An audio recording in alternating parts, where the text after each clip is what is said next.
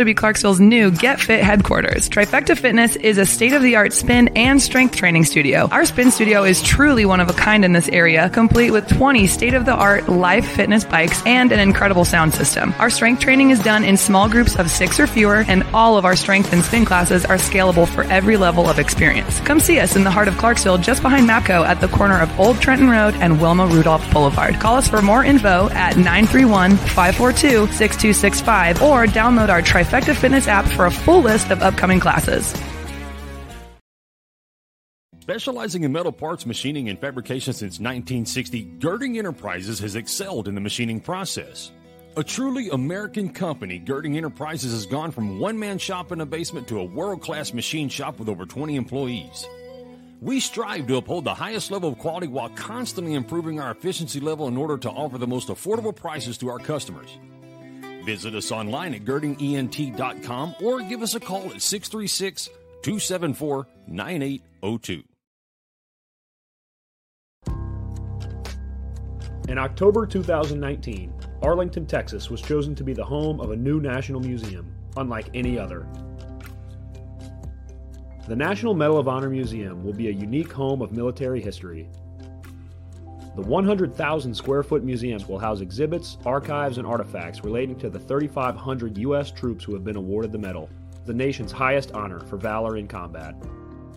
The museum will have 31,000 square feet of galleries dedicated to U.S. troops who have received the award.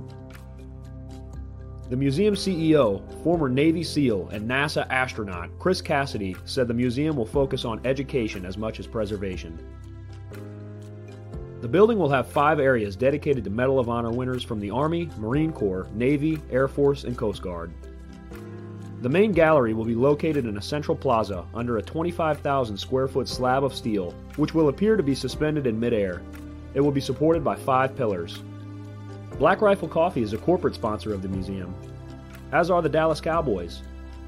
The museum's board also includes over a dozen major corporations and 6 Medal of Honor recipients, including David Bellavia, Patrick Brady, and Britt Slabinski.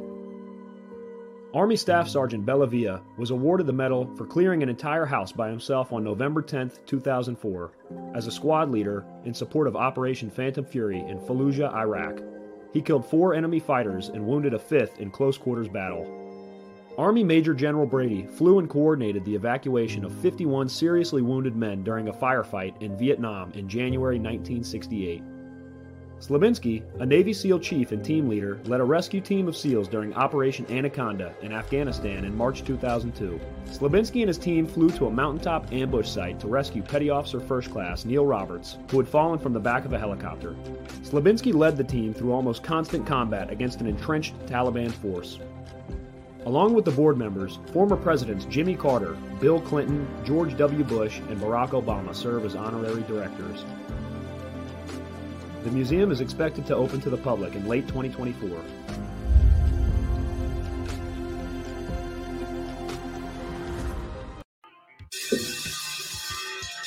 All right.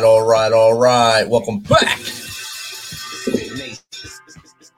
MisFitNation. We are a show founded by a veteran and hosted by 2 veterans and a military spouse. Our mission is to get people to tell their story to the world. If you're an author, share your tips with the MisFitNation. If you're a musician or actor, our audience needs to know how they too can get into the business. Coaches, we love our coaches. Come on and share some of your tips with the MisFitNation to help them become better versions of themselves. If you're a corporate leader or an entrepreneur, come on and share how you did it and how hard you have fought for success. If you're a veteran, first responder, or Gold Star family, we would love to have you come on and just share your story with the MisFitNation. We always have time for you. If you're feeling down, alone, or starting to see the darkness, stop. Think about those who are around you. You are not alone. You will be missed. If you feel like your problems will be a burden to those in your inner circle or are embarrassed, dial 988. If you are a veteran, take option 1. We need you to keep pushing forward. Don't make a permanent solution to a temporary problem. If you're a new listener, welcome to the MisFitNation. Be sure to subscribe to our show on your favorite podcast apps and also on our YouTube channel at _MisFitNation. Subscribe and click the bell to keep you up to date with our latest episodes and all of our news. You can also find us on Heroes Media Group and About Face Radio. Now, let's get to the show. All right, welcome back, y'all. It's been 2 weeks of pre-record hell on MisFitNation due to our day gig, keeping us on the road, and also going to Congress to speak on Veterans Affairs. But man, we're back tonight. To all the fathers out there, happy Father's Day. To my dad, the torch. You were the biggest influence in all of our lives. Thanks for all you have done and continue to do for us, as you still mentor us whenever we speak. Happy Father's Day, Dad. As we tell you in the intro, you are not alone. If you need to talk to someone, they will listen to keep you here. Today, the Misfit Nation was informed of the loss of another warrior. He lost his battle with the demons and is on the other side now. Command Sergeant Major Paul Barton was an EOD legend, a leader, intelligent. He worked in the field for well over 20 years and still worked in it as a civilian after he retired. He just retired a few years ago. He leaves behind loved ones and a long trail of those he has mentored. Command Sergeant Major Barton, you will be missed, and we will see you. Till Valhalla, brother. Now, our next guest swapped military marches for marketing metrics as an Army veteran turned CEO of Lean Labs. They are the mechanics under the hood of B2B tech, and SaaS companies turbocharging their websites and marketing strategies. So without further ado, let's welcome Army veteran Chris Dubois to the Misfit Nation. Welcome, Chris. How you doing? Hey, good. How's it going, Rich? Good. I'm glad you got on. I'm starting to work last minute. Yeah, nothing like bringing it in at the last tail. That's good. Yep. But I gave a little bit about you right there. Happy Father's Day if you are a dad, Chris. Yeah, you too.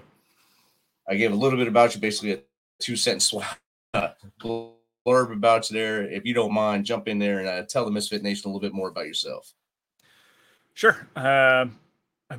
Pulling from that small bio. So, Army veteran, spent 7 years active duty. I am now in the Army Reserves. I've been there for 4+ years, major now. When I came out, started working at a marketing agency. Worked my way up as a marketer, got up to CEO of the company, and just recently I've started doing a lot more leadership coaching. So, outstanding. Yeah, so you continue to serve. I was just with the reserves in California for a big exercise out there at beautiful Fort Hunter Liggett for the last 9 days almost. It was a beautiful time out there with the reserves, watching them go get the reserve rust off them, rust off and become soldiers again. It's funny watching it happen and watch them actually become soldiers as they go through the week. But I'm sure you see it every month, and then of course on your routines. Every battle assembly. Yes. Yeah. And that's one thing I told them too. I said, I know you guys don't have a lot of time, especially battle assembly. By the time you get going, it's time to go home on Sunday and start to think about it again for the next month. So that's all you guys do the reserves. It's a lot harder than the active duty. Well, and that's the crazy thing. So the unit that I'm in now is the first of the 304th. We're a drill sergeant unit, right? So we have drill sergeants. They supplement the active duty locations through the summer. And a couple of years ago, I'd gone down to Fort Jackson, met with our counterparts who we're going to be supporting, and they were talking like, oh, so you guys can like handle this by next month or whatever. And it's like, man, this event is in 6 months, and we're only going to meet for 12 days before. Like we have 12 working days, to figure this out, and like they just kind of don't notice that part. Like it is hard to get everything together, but yeah.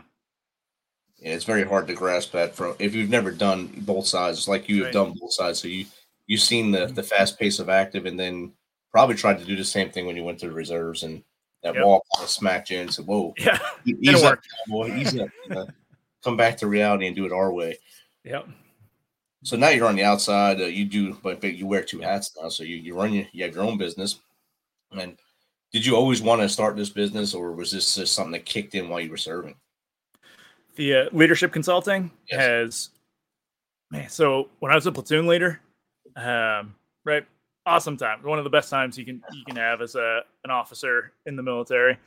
But I did really well. I got pulled up to be the battalion adjutant. I feel it was a punishment. Battalion commander said it wasn't. And he just wanted me to continue working with him so we can kind of keep building me up. So I went from having, just perspective of my platoon to having the entire battalion. And now it's like, whoa, I'm seeing things, from a different angle.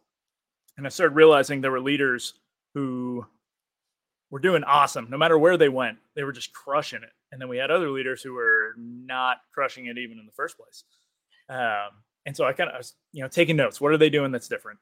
As I went on through my career, doing the same thing. Now, even with like corporate America, like I'm seeing it happen. But I realized that for some reason, people think that if you have a leadership style, you can just show up and that's your style, put it in play. People are going to do what you want them to do. Rather than showing up and having everybody else kind of, show you what they need. And then you shape yourself in order to be that best leader for them. So that situation's always going to be different, right? The team's always going to be different. And so, yeah, starting when I was in the Army, it's like, man, I could go show people this one lesson and it would help them substantially. And so now I'm just doing that on a much larger spectrum. And so much larger scale now. Yes. Yeah. You talked about dynamic leadership. Explain to the audience what dynamic leadership actually is. Yeah. So it basically what I was just getting after, where it's the idea that every situation you're in is going to be different. You're never going to walk into a team that's the exact same as another team, right? Because it's full of individuals. Those individuals are going to act differently with other individuals. And so you have to look at the team. There's just so many different facets of like variables that you need to be able to take into consideration. And so showing up, believing that you have that one true method of leadership and that's going to solve all of the problems. It's never going to play out the way you actually want it to. And so through dynamic leadership, we basically train adaptability, the ability to come in, to build awareness, to know how to use communication, how to build trust so you can establish this culture, within your organization that actually helps you achieve your goals. And you're going to show up and you're going to be the leader that is actually necessary for that specific time, that specific place, that specific mission. And now you're actually able to show up and execute. And so. Definitely. Yeah. And it's something we learned. I learned in the military is that you can't do the same thing with the whole platoon. You can't do the same thing when you're a squad leader for every person in the squad. It doesn't work. No two people are the same. Right. It's if you don't adjust, you get adjusted basically, and you wind up pushed out the door. Or you wind up finding another way in life, either being a warrant officer where you don't have to lead or do something else. Yeah. No, exactly. Well, and you see some people who say like, when they're a staff sergeant running a squad, they take those same exact lessons and they become a first sergeant and they're running a company as if it was a squad. But it's like, you can't do that. You got to have more, like, you can't control everything. You have to have more of the command presence and like give guidance and let them figure it out. And you can kind of see which leaders are successful by the ones who are able to understand that and just sit back and change how they're approaching, that challenge of leadership. Definitely. Yeah. And, it's like that's a great thing you brought up there about the company leadership. I just watched one of my former soldiers just took over as first sergeant of a company out in NTC, and to see him grow from when I met him as a young E5 in Kandahar, Afghanistan, to where he is now, right? How much he's grown in that time since 2010 to now, and seeing all the lessons he learned and how to do things and what he's applying now and what he's just pushed to the side of what I don't need anymore. It's amazing to see that growth, and I love watching them all grow and do that stuff. Yeah, it's awesome. So someone, a listener, posted a sound adjutant's called so we can see if you do that funny walk run. So I don't know if you still know the adjutant call and walk run when you were the adjutant. Yeah, I got to dodge that. So I'm sure it's something that gives you a little twitch if you had to do it, but since you dodged it, yeah. Well, you mentioned, we both just talked about one mistake most leaders make when they move around from mission to mission or work company to company, corporation to corporation. What are other mistakes that leaders get wrong on a pretty much a regular basis? Man, that's a loaded question. There's so much that we could unpack there. Some of the simple, so a lot of it comes down to awareness, right? Just knowing what's actually required of you right now, and just using that awareness to be able to prioritize, do the things that you need to be doing. I look at everything on like a spectrum. So part of the training, I'm going to pull up a note here, but some of the training that I do, we focus on what I call leader marks, where it's like we have these different variables, and you approach each situation different. So like if I know I need to be communicating clearly right now, right? Do I need to be more open or more reserved in this communication? And depending on what that situation needs, I might need to change how I'm actually showing up. A lot of leaders will, like, I'm sure you have seen, especially for any sergeant majors listening, I'm sorry, but this is for you. They say, all right, I don't have a lot to say. And then they talk and talk and talk, and like they go on, right? Because they want to be able to like share whatever message, but very frequently that's not actually what's needed in that time. Like it's actually going to probably make the soldiers resent being in those formations more, right? Like doing these things, but it's the same in corporate America. We can even shift to there, right? If you're sitting around at a meeting and someone wants to just keep that meeting going so they can hear their voice, you're like, what? Like, no, please stop. This probably could have been an email. But yeah, so that's like one, just having that awareness. They seem to not have it. A huge one is taking your company culture, right, and thinking that you're not like it's gonna shape itself, right? Not taking like a deliberate action to shape your culture to what you actually want, because that's like the one thing that a leader truly owns in any organization is the culture, because you are the standard bearer for that culture you want to create. And so the hiring, the firing, making sure when someone delivers a task or finishes something that you're actually holding them accountable to what that deliverable is, and being able to say, hey, our team is better than this. This isn't sufficient for us. I think actually being deliberate and knowing that this is something you fully own is something a lot of leaders kind of miss the mark on. Definitely. Like that you put the team word in there. My team is delivering this. My team is doing that. At our office now, we don't talk about one season, two season in our office. It's if all three of us are there, it's the team. And even if we're not there, while I was at 400 Liggett, my other two team members were at Fort Campbell and doing great things here. And I refer to them as my team back home is doing this. Yeah. And they were doing the same thing for me for what they were doing on this side. Right. So we never talk about it's always the we. So we've learned that from time and how to get that message across that we are one team. And it doesn't matter what each person does if the whole is doing the mission and getting that deliverable delivered and making what we're doing resonate to those soldiers on the other side of the podium. That's what matters to us. Yeah. Yeah, definitely. So I'm sure that's something that you get to see as you bring your skills to a corporation and say, hey, look, let's sit down. Let me observe. Do you just go in and observe ever like you would when taking over a platoon and just be able to observe and then go in and tell them what you think? Yeah, a lot of it's more on the coaching side than consulting right now. But yeah, let's talk. Like, what are your problems? Let me just hear how you talk about your team, right? Like, how are you talking about your problems? How are people interacting here? Because we can learn a lot just by seeing like the dynamics there. We can say, okay, well, maybe you should try this, because my advice for you is going to be different than for someone else, all based off that situation. And then I have worked with some people going into a new organization. And with that, it's like, take 30 days, right? Just watch, just like pay attention to everything they're doing and then make a decision what you want to change. I think too frequently people step in and they say, okay, I'm going to make a name for myself. I'm going to change everything. It's like, well, at least half that stuff is probably working great. Right. So like, why would you just step in and start changing all this stuff? Better sit back for a bit, see what they're doing, and then go from there. And that's another lesson I learned as I was growing through the military was, even if I'm coming I know I'm going to take over a platoon or a squad or this section. Yep. I wouldn't even talk for a few days. I'd just sit there and listen to what people were saying and just observe everything. And the platoon that this show is named after, they were already deployed when I got there. So I had to meet them. I met them basically by accident. And it was during an attack I met them. And that's how I learned how they flow and how they do everything. And then I was told I was their platoon sergeant. So it was a totally different dynamic, but I also was able to observe them first and then do it. And we're still very tight. Right.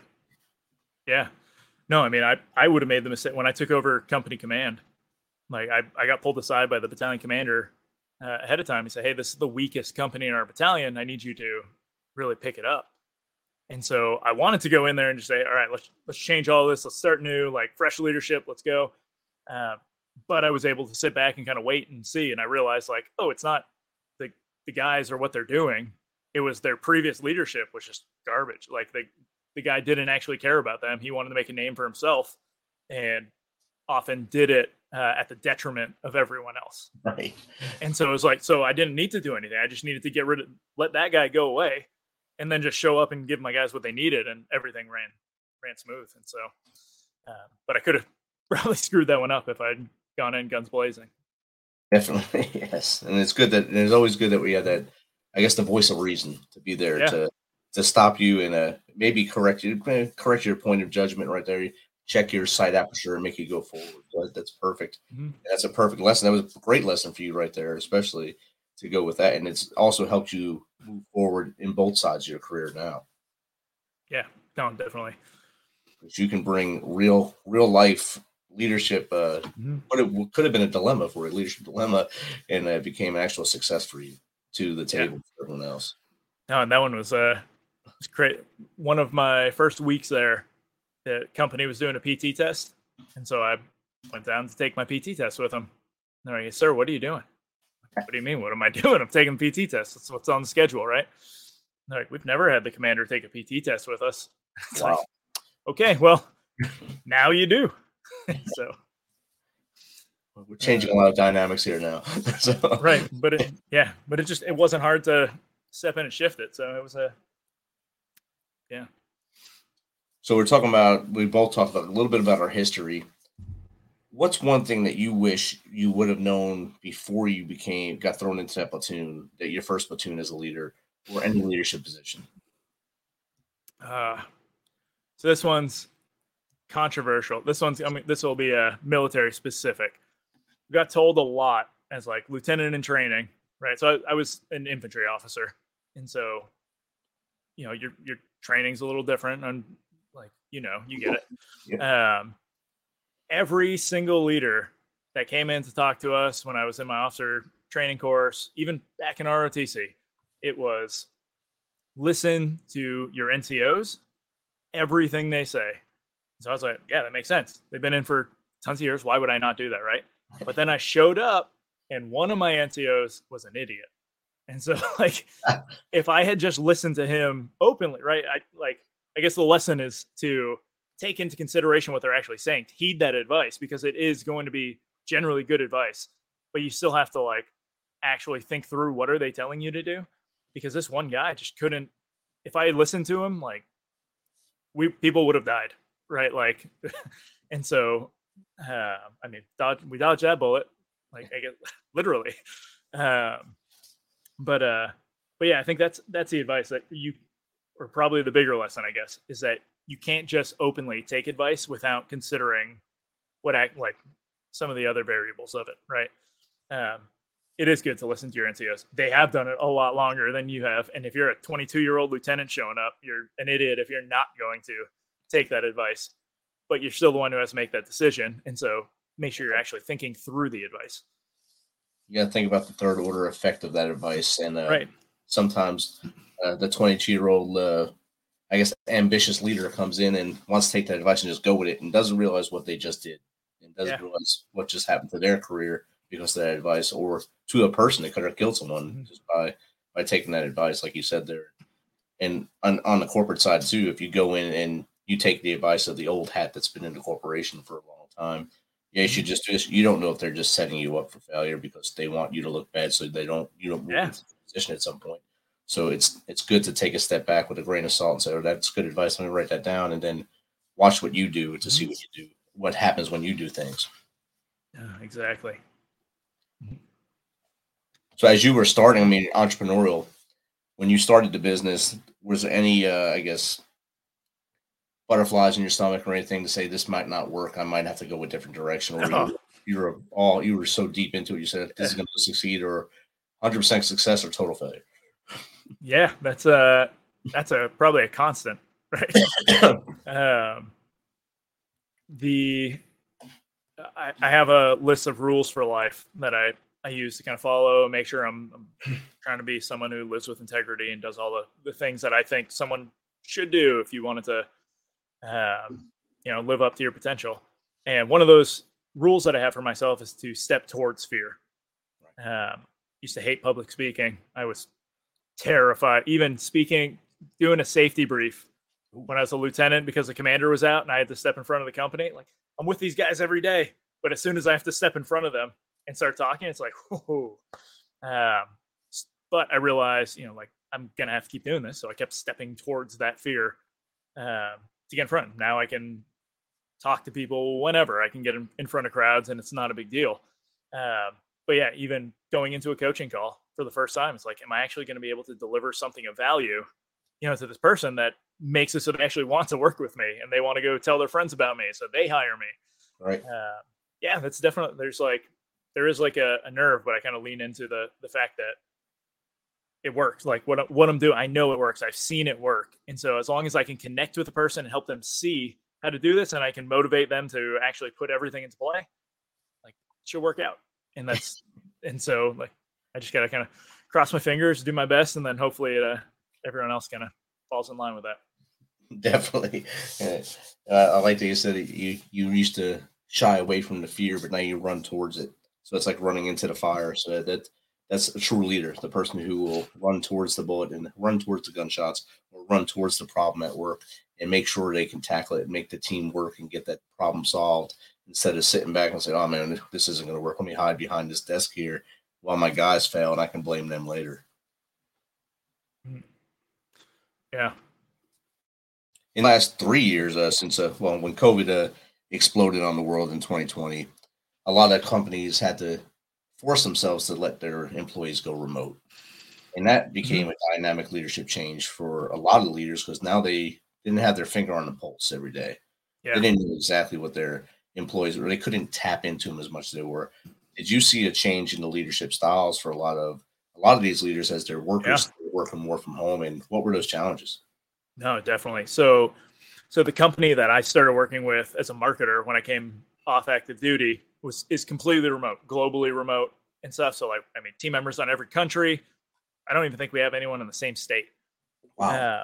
But I noticed, like, across like the world, right? As soon as everyone starts going remote, when they were used to having everybody in office, you start seeing these like micromanagerial tendencies start to come out, because they were scared. They don't know, like, even if they weren't in office, constantly checking up and like going in, like, hey, what are you working on? You good? Like, they could have done that. And so having that as like safety net, right? I can see people are in the office. I assume they're working because they're here.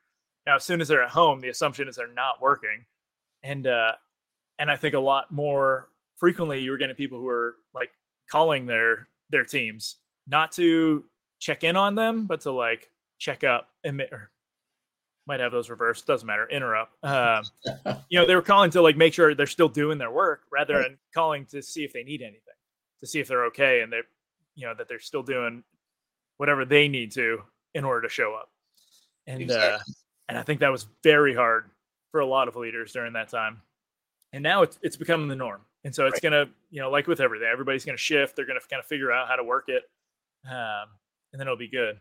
But yeah, it'll bring its own long-term kind of challenges, which is now, everybody being remote, how often are you actually getting together with people, real people? Humans, yeah. And that's actually one of the huge benefits of being in the reserves for me right now, is that I do all this remote work. But once a month, I at least get to be with soldiers, for 2 days and see everybody actually interact with people face to face. Hey guys, we're alive. Yeah. Yeah, exactly what you said with the micromanagement.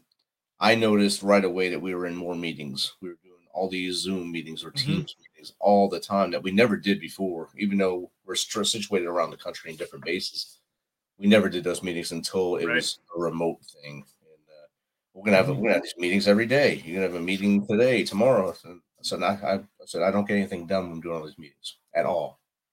I said my job is to train soldiers, not to be in meetings. How do we do this? So it slowly went away where they said, okay, these guys are still doing their job. We'll let them just do their job, and we Right. understand they're good. We don't have to do these meetings. Yeah, that definitely makes it more challenging, right? When they're it's like they just need to have their finger on the pulse when you could just send it like, hey, I'll let you know if I need something. Otherwise, just trust I got it, right? Like, let me do my thing. You're paying me for this. I have one job. That's all I got to do. Trust the process. Yeah. Here we go. And I think it is eased up a lot now, and they give us a lot more leeway now. That, like you said, it's become the norm now instead of this crazy new hotness that happened in 2020, 2021 when people were still trying to get their hands on that. And now Teams is like on everyone's phone now, so it's not just on the tablet; it's on your phone. You can do it while you're in your car driving, and it's kind of crazy and it's engaging. I think Teams is a pretty good platform to work with, and it's good for a check-in, not for a let me see if I can make sure you're doing what I want you to do stuff. Right. Yeah. So as far as fluidity, when in the companies now, as they've gone remote, do you see more companies growing now that they're remote, or they're kind of have you seen the kind of a, I guess, 50-50 split between stagnant and growth? I don't know that it's had much impact. I know a lot of companies have like dropped their offices, right? That's overhead that they don't need to maintain anymore. So you can save some money, which means you can pay your team some more money, keep them a little happier, right? Motivate them to be able to stay with you longer. Right. Average tenure for a lot of positions is not very long anymore. People will job hop pretty quick, looking for more benefits, a prettier title. Yes. They like people are chasing that type of stuff. But I think overall for just company growth, the remote aspect probably didn't change as much as everyone probably thought it would. Right. I think it came down more to the companies that were growing were the ones who were able to sit back, look at their current strategy, say, what is the market doing? What do we have to shift within how we're doing things and our offers and how we're delivering our work, and then actually leading with that in order to bring the difference. Because like right now we're seeing still tons of layoffs from big companies, and a lot of it was because they took money from, at the start of COVID. They got all these extra funds from the government, and they mismanaged their funds. Yep. And to me, that's a huge, like, it's gonna happen sometimes, right? You're gonna have to lay people off. Sometimes a decision that unintentionally caused other consequences. Sometimes things just get hard. Money gets tight. You can't keep up. But if you hire so many extra people, bet on growth, but you don't start building the systems to be able to ensure you can keep those people, now you're messing with people's livelihood. Yes. And that kind of gets at me where it's, we just hired 7,000 people and we got to let them all go. Like that's 7,000 people who have to go find another job, who have to go home worrying about where their kids are going to, get their meals. And like there's just so many, it's frustrating for me, obviously. I mean, there's a ton of variables that go into that. Like you said, when we talked about earlier about the third order effect, when you take that, when everyone took the I don't know what it was called, the performance money from the government for COVID, they didn't think about that third order effect. At some point, it's not going to be there, or you're going to have to pay some of it back, and you're going to have to get rid of somebody that you hired, or maybe get rid of a whole department that you have now.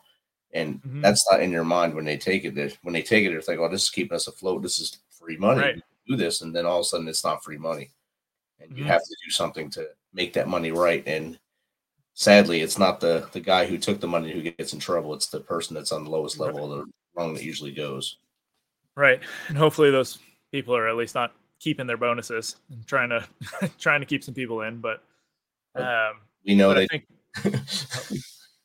there's the other challenge of like the media makes such a big deal about all of these layoffs, right? And then it just keeps popping up because they know people are paying attention now. And so they're going to keep showing this. And so there are some companies who were probably on the fence of whether they needed to get rid of people, but chose to get rid of them during that window because it would just bleed into the news and they wouldn't get noticed as much. Right. And so that actually helped some companies say, we can do layoffs and like, let's just do it. And it's like, is that the right reason to get rid of people? Like, yeah, we're not mentioning names. So it's, Right. so it's good. I'm not saying any big names here. But, yeah. But we all witnessed it. And all you have to do is a search on Google. You can find the names yourselves and it'll pop up, or you can probably just talk to someone in your immediate circle. And I'm sure it affected someone in your circle at some point, because it affected not just, I guess, those organizations that had big contracts with government, and it affected all corporations this time. And so it wasn't just this pool or this pool. It was all pools that got affected, and leadership has to be involved with those decisions to understand the third order effects. Yep, definitely. So if there's anything you would change that you did before even making the decision to go military, would you change that and just go straight to marketing and then to where you do in leadership now? Or do you think that basis of military science and then leadership as a platoon leader up to where you are now, leading troops, has helped you become that dynamic leader that you couldn't even do without that? Yeah, I needed everything to happen the way it happened. Like I needed my first sergeant yelling at me when I was a platoon leader, right? I needed a sergeant major pulling me into his office when I was a company commander, being like, "What are you doing?" It's those were necessary, and in order for me to just keep learning and growing, and then even going into marketing, like I don't believe I could have just left the military and gone right into leadership consulting and had the same impact, because I didn't have, like, a lot of people try to do it, but it's like you don't necessarily have an understanding of the business world, right? And how everything works, how the insides of a startup actually function, because it is not like the military. It is probably the furthest thing from it.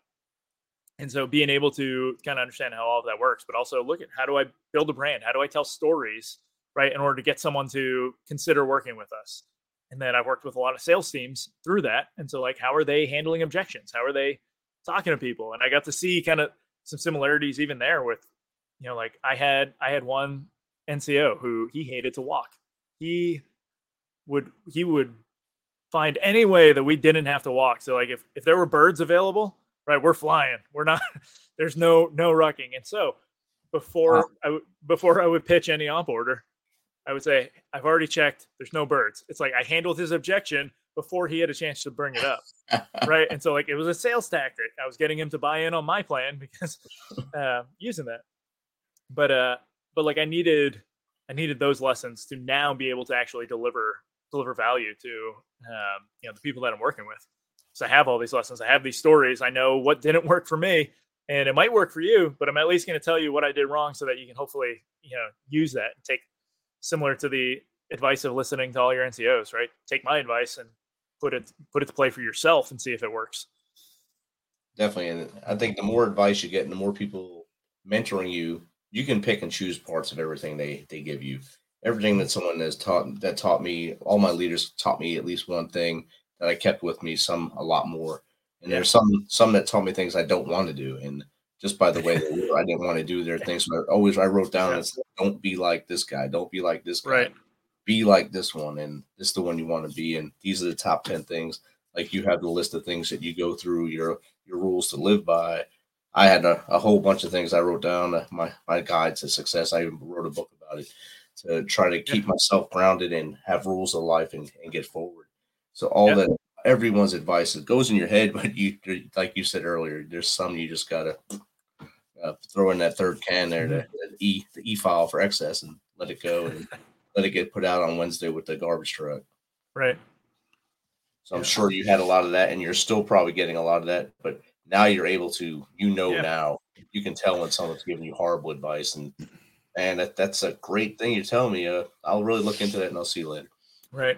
Well, a lot of it comes down to, like, just asking, do they have context on my life? Right? Like, do they actually know what I'm going through right now, or are they just offering it unsolicited and hoping I follow? Because generally, once someone has that context, they're going to change, what they're actually offering you for advice. I said, oh, you've actually already tried these things. Like, well, then, don't listen to me. Yeah. It's hard to let them understand if they don't know anything. If they really know anything about you, sometimes people just give you advice without having any knowledge of who you are or where you've come from. So that's why I asked you earlier, do you just go and actually just sit and watch or listen to what they say? And that's the best. I think that's the best approach. Like you said, you sit there and you ask them those questions. What is working? What do you think is not working? And how do you think I should tackle this? And then you come up with that plan to help them out. I think that's the perfect business model. Yeah. One of the fun exercise I would recommend any leader does is go ask 3 questions, to anyone who's following you. Say, what am I doing now that I should continue? Right. So like they'll give you some things that they think are great. What am I doing now that I should stop? And then what am I not doing that I should start? Right. And just with those 3 questions, you can get some really great insights from the people that you're leading. And then actually, take it back, do an after action review on yourself, like over whatever period, and figure out, okay, this is what my team is saying they would, they need from me, or they would like me to continue doing. Let me make sure I'm actually doing these things. Right.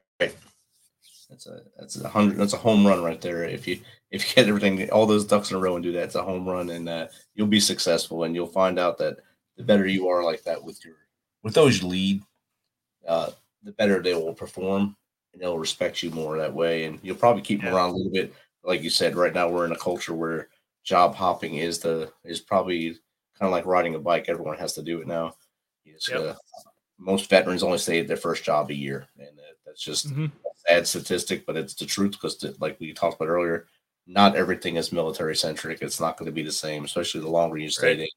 The longer you stayed in, the harder it is to adjust to that first job, and then you have to really, while you're in that first job, really ask yourself, do I want to be here? And then I have to find this next job so I'm happy and I don't just sit here and twiddle my thumbs because I'm just doing too much when I don't need to be. Yeah. A lot of times, something the military does really well, right? So we come in and we all have a similar set of values, right? There's the Army values. We literally put it up. You learn it in basic training. I can go into any unit in the Army, and I know they will generally have those same values.